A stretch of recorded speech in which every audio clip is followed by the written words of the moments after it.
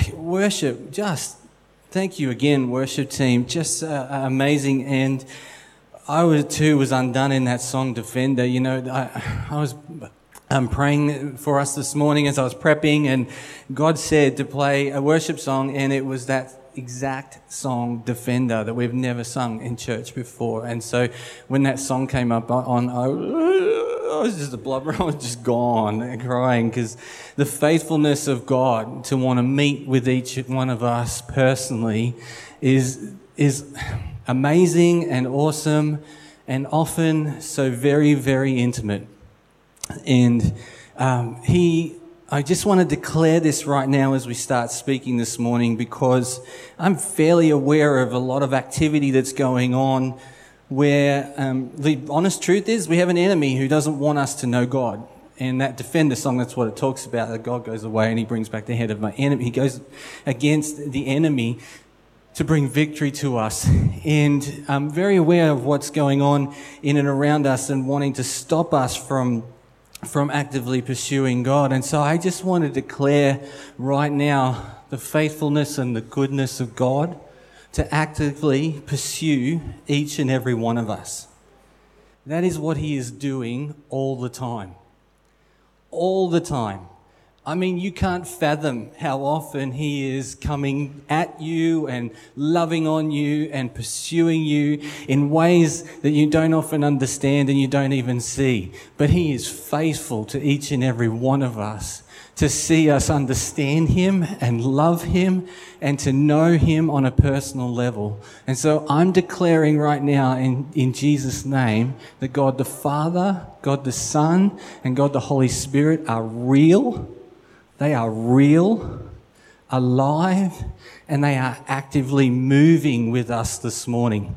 Just had to get that out. I needed to get that out of my system before we start talking. All right, it's in that vein around the knowledge of God pursuing us that I want to talk to you this morning. Today's not going to be a heavy teaching. Today's more about a testimony of God's pursuit. And I'm going to speak about me in 3 areas of my life. But as I do so this morning, my prayer is, and I'm asking you to think about your own journey with God. And in order to help you, I'm going to get some helpers. Nate, you can help me out, and you can dob a few people in to help you out, mate. You get my permission to do that. So everybody gets a piece of paper and a texter, or if people are bold enough and want to help Nate out, that would be really appreciated as well, to do that quickly. Thanks, Nick. And the texters. Michael, can... Nope, yep. It's just a sheet of paper. It's a tool for you today to just use as you are felt and led by the Lord to write some stuff down. There's no test on this. It's between you and God.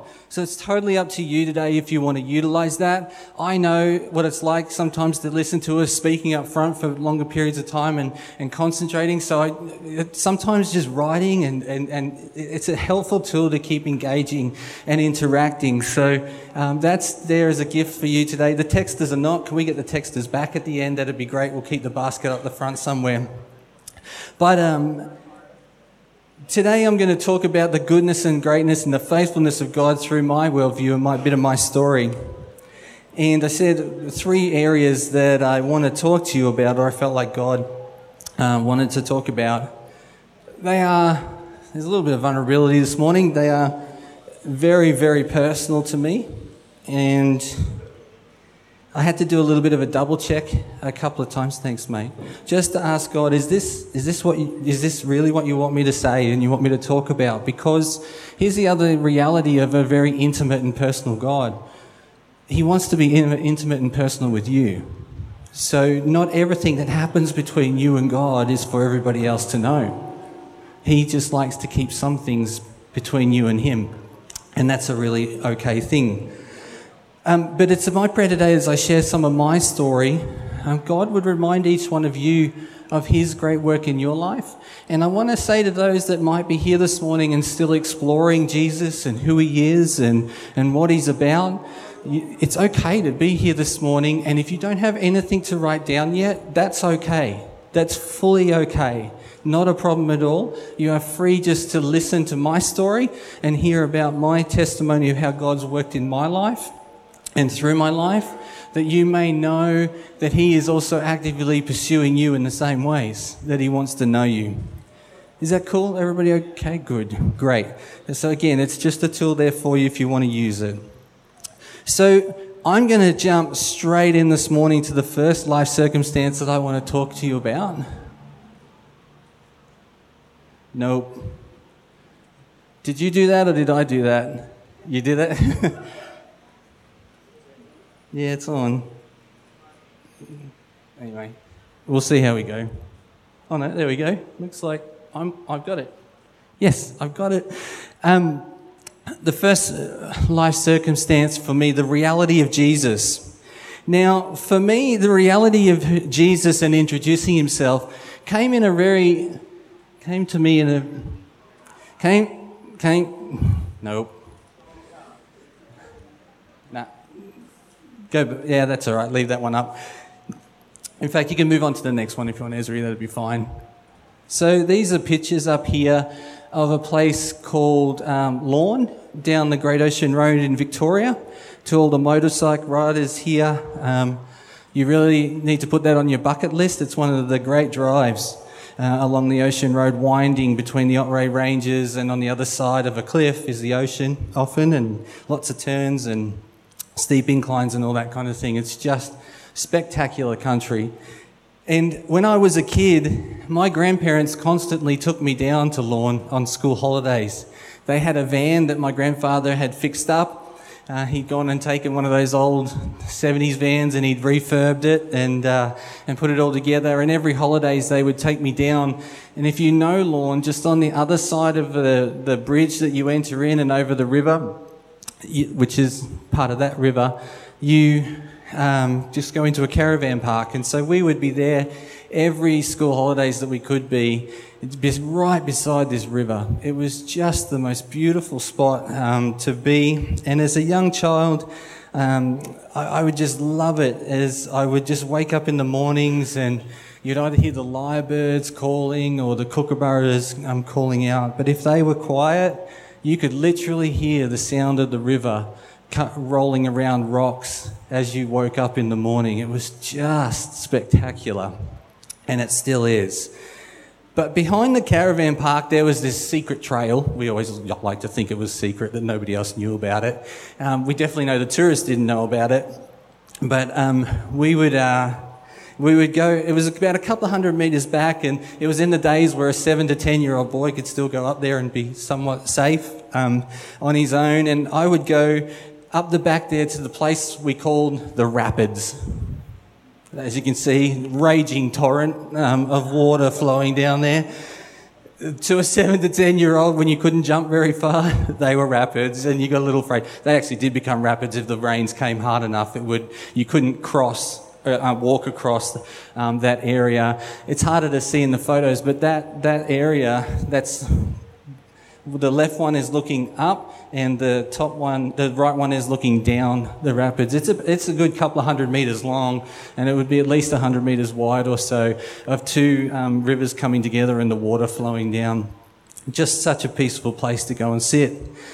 And I, as a child, would go there and I would just camp out. I would jump rocks and put things down there and let it float down, see if I can get it all the way down the bottom, all just the things that kids do.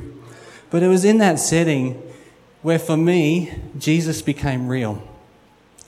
Because it was in that place where, you reflect on it now as an adult, but something happened to me where my eyes and my senses just became alive to the wonder of creation around me, to the wonder of these trees and these birds and this beautiful water and the smell of the beautiful water, fresh water running down the rocks. And my spirit and my senses just became alive to the fact that even as a young kid, I knew all the creation stories from the Bible because I'd been in church. So I'd heard all the stories about how God had created the earth. And so it was in this moment and these times down at Lorne where Jesus became real.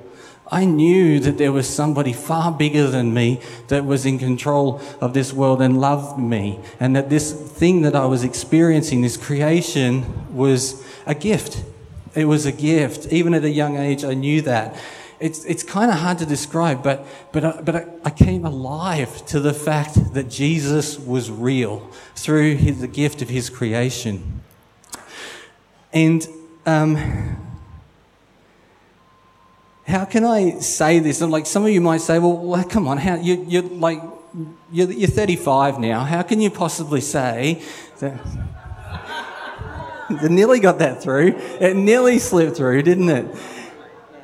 If you know my oldest age, you know that that's not true. So add 10 and you'll be right. How can I say that as a middle-aged... We'll go middle-aged man. Yeah, there we go. Is that better, everybody?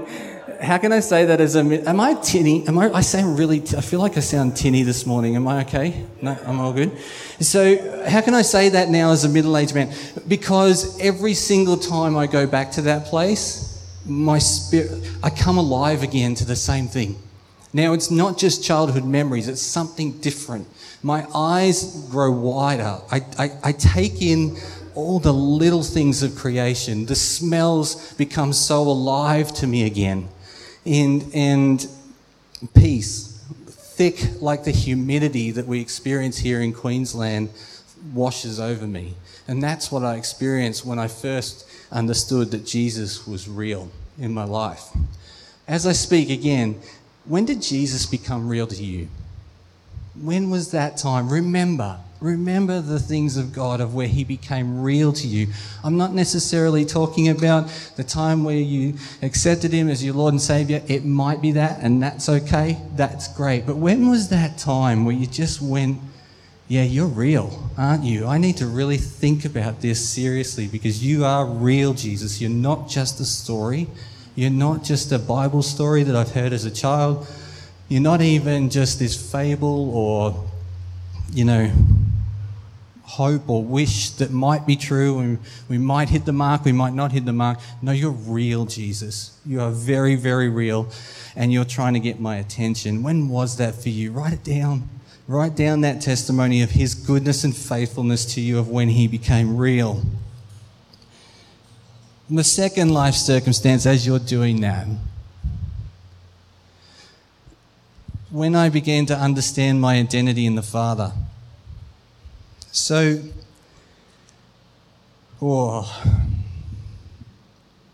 fast forward to my youth and my young adult years, and I wish I could tell you, and it would have been nice, that if life circumstance 1 had occurred perfectly and everything was okay, that I'd be set for life, that everything made sense, that I got amazing grades at school, was the person everybody thought was cool at school, unlike Kirk. I know he was that guy, so it's all with the mullet and the mo. Yeah, that's true. Thought it was cool. Met my childhood love that eventually became my wife, and bought the big house and got my dream job. Well, it was quite the opposite. I got average grades. My parents divorced after I finished high school. I didn't have a girlfriend until my 20s. And I was the kid that you would likely see as a Facebook story today of how bullies can impact the identity of a kid. I was known in my high school, and literally across many years, by a nickname that I hated and was constantly barraged with physical abuse, because the nickname I was given centered around this then fun activity of the day to slap someone across the forehead. The teachers were old school, and they did very little to support any kid that was bullied like this. Very little. Times have changed, haven't they? You either have two choices in those kind of situations. You either put up walls, really defensive walls, and often become either emotionally disengaged, or you fight back. Many kids themselves become bullies because they fight back. For me, I was not a person that could become emotionally disengaged, And so what it did do to me is it began to affect my identity quite deeply. It messed with my understanding of who I was, and I really didn't like myself. And the reality is the enemy used that situation to suppress my understanding of God's love for me. He came at me hard, and although, again, I did not know at that time that God would come and save me and restore me from this. You see, it's really one thing to know that God is real. He accepts and loves you. It's quite another to let that become personal and define who you are. Let me say that again. It's one thing to know God is real and that He accepts and loves you. It's quite another to let that become personal and define who you are. Because that's His full intention for every single person in this room and for all of humanity. And I don't mean to oversimplify it, but it's true. Each one of us was created in the image of God, in His likeness, and He designed each and every one of us to be in relationship with Him. My identity was broken in my teenage years, but this is the story of God's goodness, right? And faithfulness. I got involved in a young adult intercessors group run by a couple of people that some of you may know, Steve and Shelley Smith. And this one night we were praying together, and I really hope I can get through telling you this story. We were praying together, and as we started, there was this time where we were inviting the Holy Spirit to come and be on us and show us the Father's love. And this one person yelled out, "I see many of you meeting with God, and He is revealing Himself to you through visions." And as soon as they opened their mouths, before they said visions, I was taken to a place like this. That's the best picture I could get online. It's still one of my pictures of Erskine Falls up at Lawn. But I was taken to basically an area like a waterfall with a river. And beside that river was this beautiful patch of grass, and it had a park bench on it.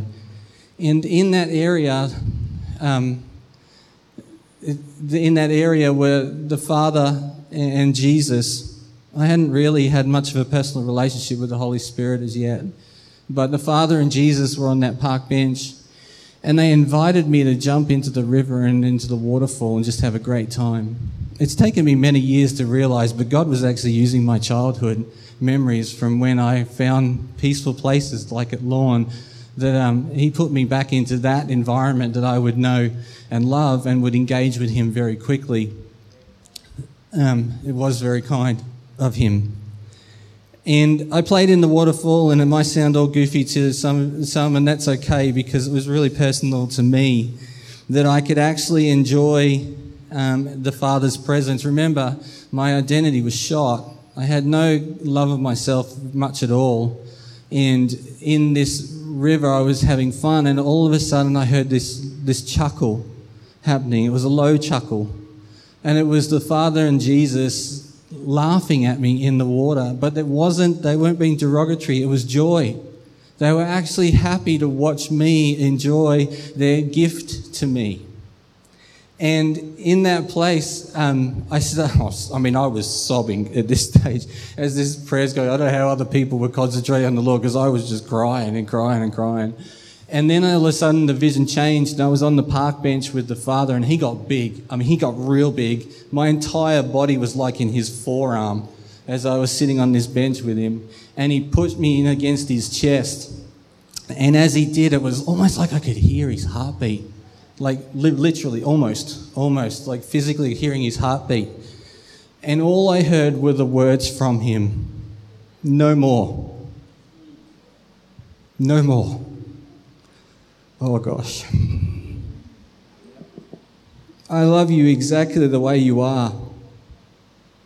And it wasn't loud, it wasn't forceful. It was caring and it was kind. And it was as if in those words there was, it didn't have to be loud, because there was just such authority in that voice that nothing else mattered in terms of what was around me. Because suddenly the Father was speaking the truth of who I was in Him. that he loved me for who I was, exactly who I was. I was sobbing uncontrollably. And I knew on that day that something broke off me. It was a long journey, though, for me to really come to God's, I say this and you only know what you know, right? But there may be more, but right now I'm okay with who I am. I really am. I'm okay. And last year at Christmas, we went down to our family. We are from Melbourne, so we went and visited family for Christmas. And my mum's moved into a lifestyle village. And wouldn't you know it, this lifestyle village is only about 200 metres from my own old high school that I attended. I love running at the moment. You wouldn't know it necessarily, but I do love my running. And I went out on a run, and the Lord said to me specifically, he said, go and run around your high school, around the perimeter of your high school. I'm like, I really don't want to do that. He's like, go and run around your high school. I got some things that I need you to do. So off I went trudging around the high school, around the perimeter, and all of a sudden, my heart broke for this school.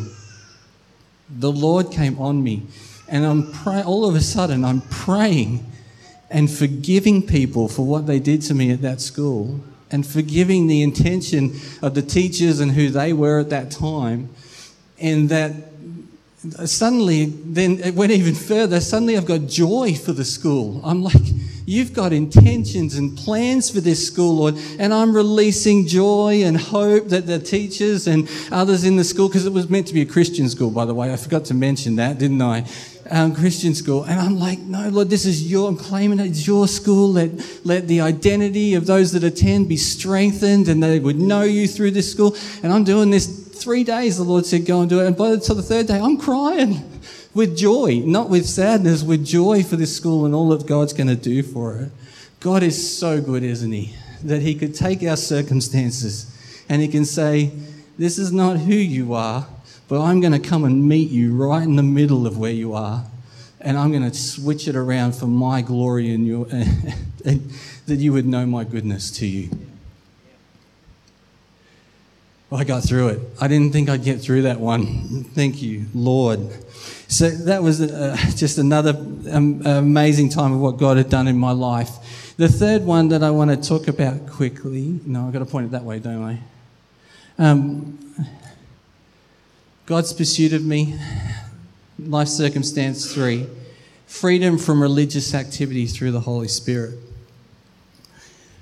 So there's another part to my identity that had formed over many years. I had grown up in a larger church in Melbourne, and I'm very, very thankful. You need to hear me clearly as I say that. I love all of God's church, and I love all churches that love Jesus. And my prayer is that they would continue to bring the kingdom into this earth through all that they do.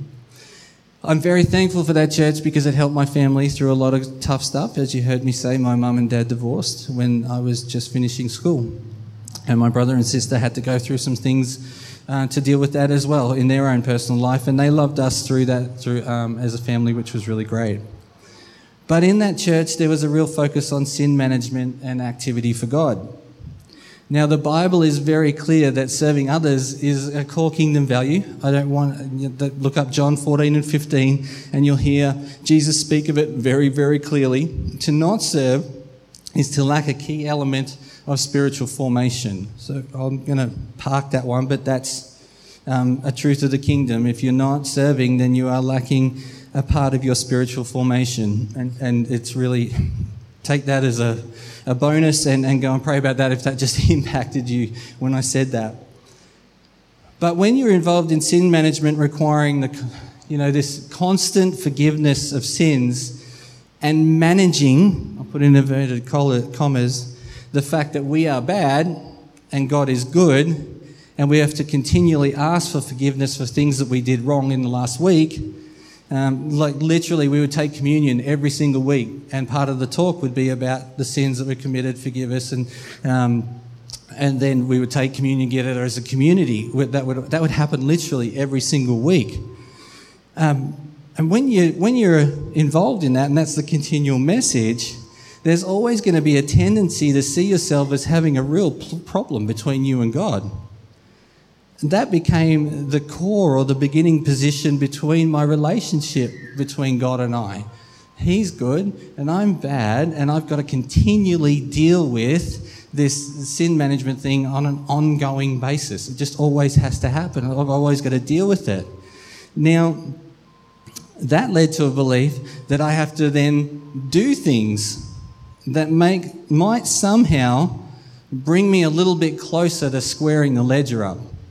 So if I can do enough activities, or I can serve faithfully and give my time and all those kind of things, then maybe it'll square the ledger up with God. And I knew it would never fully square it up, but in part, maybe it'll get me there. Now, these are all about religious activities. So my relationship with Jesus became about attaining his approval through my effort and also the approval of others. Because if others approve what I was doing and how I was serving, then God must have also been approving and liking what I was doing as well. Now, I say that was my journey. For each one of us, maybe, a religious activity does not just have to be at church. Let me say that again. A religious activity does not just have to be something that you do at church. It can be anything about how you try and make things better between you and God through your own effort. Whereas the opposite is about God's grace. Ephesians 2 is very clear about it. It's through grace we are saved, and the faithfulness of God, not through works. Okay? And so, in my place, I was doing this through church. You may not be doing that through church. It may be coming in other ways that you might have done this, or you are still doing this, or praise God if you got freedom from this, and you can write that down, the things that you got released of, because this is really important. Once again, God, through his great mercy, chased after me. So, oh wow, he's so good. In 1999, I am married by now to Belinda. Woo! And we head over to the USA. Oh no, they just didn't come up as well as I hoped. We head over to the USA, and we go to the Vineyard School of Ministry. I had not been involved in a Vineyard church at that time, and so we head over there, and it's a 3-month school, and there's so many stories about that. That's not where I want to go today. You can ask me about that time personally if you want to. But it's a 360-acre ranch in the high desert of California. The top left, you can see that's an old farming equipment with a grapevine growing through it. But if you can see the yellow below it, that's pretty much what the ranch looked like for about 9 months of the year. Dry. Just really dry. Sagebrush and all those kind of things.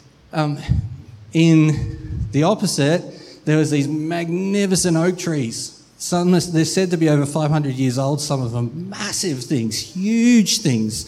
And they obviously give a little bit of green to the ranch, but by and large, it is quite dry over there. And we go over there to this place, and I'm in this place where I'm known by my church. I mean, literally, I did not go to any other church.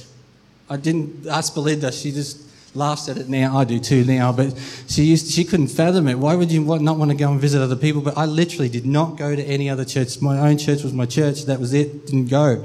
And we'll park that right there. Everybody knew me, knew who I was, how I'd grown up. Suddenly I'm propelled into this situation where no one knows me. No one knows where I've come from. No one knows who I am. No one knows if I'm a good or bad person. They're assuming I'm good. But nobody knows anything about me. Now, if you're about doing religious activity and you find your value and your identity in that, and you go to a place where no one knows you, there was a fair amount of unrest that came to me really, really quickly. I was not comfortable at all in this very dry place. We were there when it was cold and came out of winter, but into the dry place. And God invited me into this time of these extreme highs in Him in terms of intimacy and worship. Never experienced worship, anything like it before. and it was just amazing. But then all of a sudden this season would come of real lows and dryness. Now this sounds weird to say, but God invited me into a desert place where I couldn't do anything to please him or others. Like it just wasn't happening. And I was dry and I could not feel him, and I was crying out to him and desperate, and God invited me into this place where I just had to go for walks. Sounds really theologically deep, doesn't it? I had to go and walk in nature, and I went and watched the sunrise, and I could watch this sunrise across this 20-mile valley. Show the next slide. Right across, like literally go on walks and I'd be looking across. That top left one shows you the mountain range on the other side. It's about 20, 30 miles wide, that valley. Watch the sunrise come up over that valley, and it would not impact me much at all. I had no emotions. That's how dry I was. And you see, that was God's faithfulness to me, though, that because of Jesus and what he had done and his faithfulness to me, he knew I could walk through that time and come out the other side, because he was pursuing me really hard, because he wanted to get rid of this stuff out of my life. And I mean really, he wanted to wrench it out of me, because literally that's what he had to do. Fast forward, that's a long journey that's been happening for a long time. And I come to this church 10 years ago. And I experienced the Holy Spirit like I've never, ever experienced before. Now, I'm not talking about shaking and falling down and all those things. I'm meaning the presence of God in me and on me like I'd never, ever experienced before.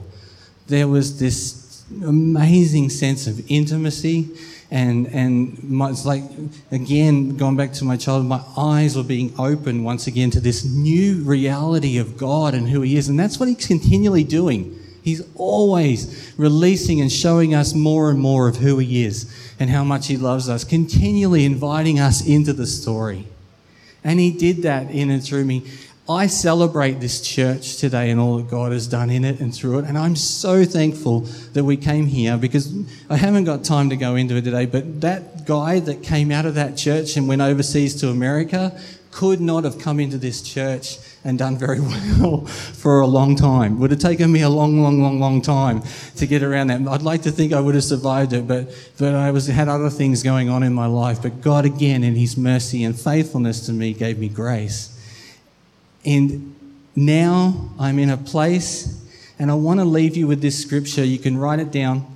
Greg preached on it the other day, a couple of weeks ago, from Philippians 3, and it's from verses 3, 7 to 11. And the reason why I've told you those three things about my story, and I wanted to draw, the Lord, I believe, wanted to remind some of you, or call some of you into a deeper part of the relationship with him in those areas. That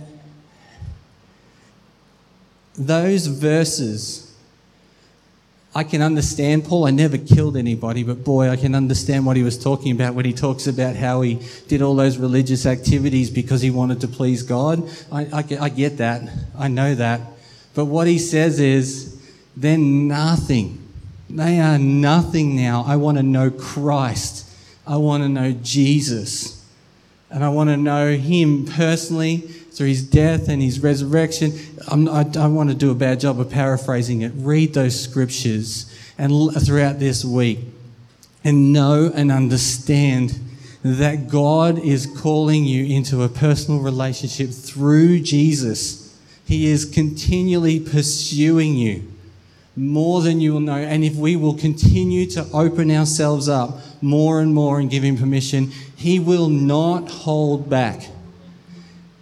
He will not hold back. He will come to you. He will come after you, and he will show himself to be true, to be real, and to most of all be loving. He will love on you. And so in Jesus' name, I want to bless each one of you this week as you reflect on your story and the pursuit of God. Not your pursuit of God, his pursuit of you. His pursuit of you. Maybe stop chasing as hard after him and let him come and love on. Let him chase you for a little while and watch what he'll come and do in your life as a result. That Defender song said it, right? And all I did was worship. And all I did was pray. All I did was bow down. All I did was remain still. Alleluia, what a Saviour. So much better your way. Amen. All right, let's stand. Let's stand together.